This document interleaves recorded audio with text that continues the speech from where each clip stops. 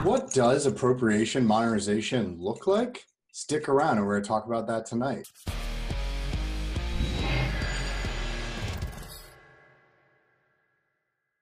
But first, good evening, Agile Acquisition enthusiasts. Welcome back to the Underground Digital Tiki Bar. It's Friday night, and that means it's time for another episode of Agile Acquisitions and Alcohol.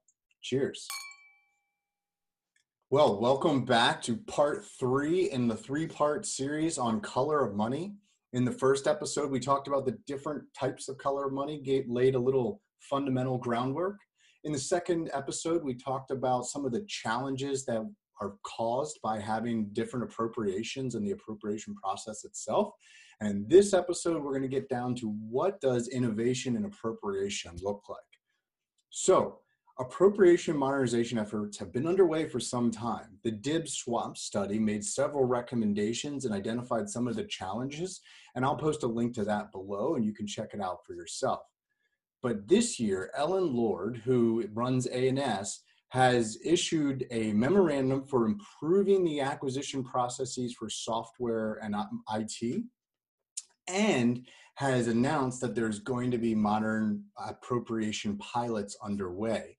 And in fact, in the 2021 budget, so this upcoming budget that we are going to be moving into come October 1st, there is actually 8 pilots. They say 9. So far, I've only identified 8 pilots, but there's 8 pilots and a total of almost $700 million worth of budget that has been applied towards these pilot efforts.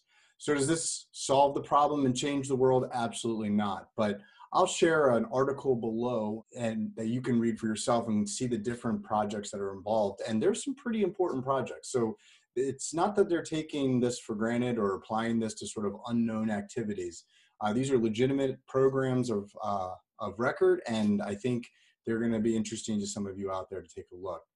So what does it mean that they're going to do a pilot? Well, it means that the money, it's technically classified under RDT&E, Research Development Test and Evaluation dollars, but it's being treated as colorless money. So that means it's not going to have the limitations for appropriation or the types of, or timelines for appropriations, or the types of constraints that normally RDT&E would have, or O&M for that matter.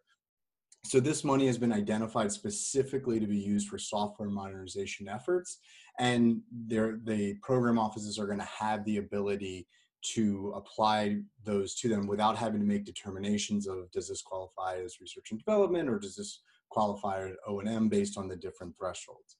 This can be hugely advantageous to those program offices and also for companies that want to get involved in those programs and don't want to have to get caught up in the budget and appropriation challenges that normally surround those sort of opportunities. Outside of the specific items that are being implemented this year, of course, the concept is that the implementation process will be analyzed, and then hopefully what we'll see in the 2022 budget is an expansion of this capability.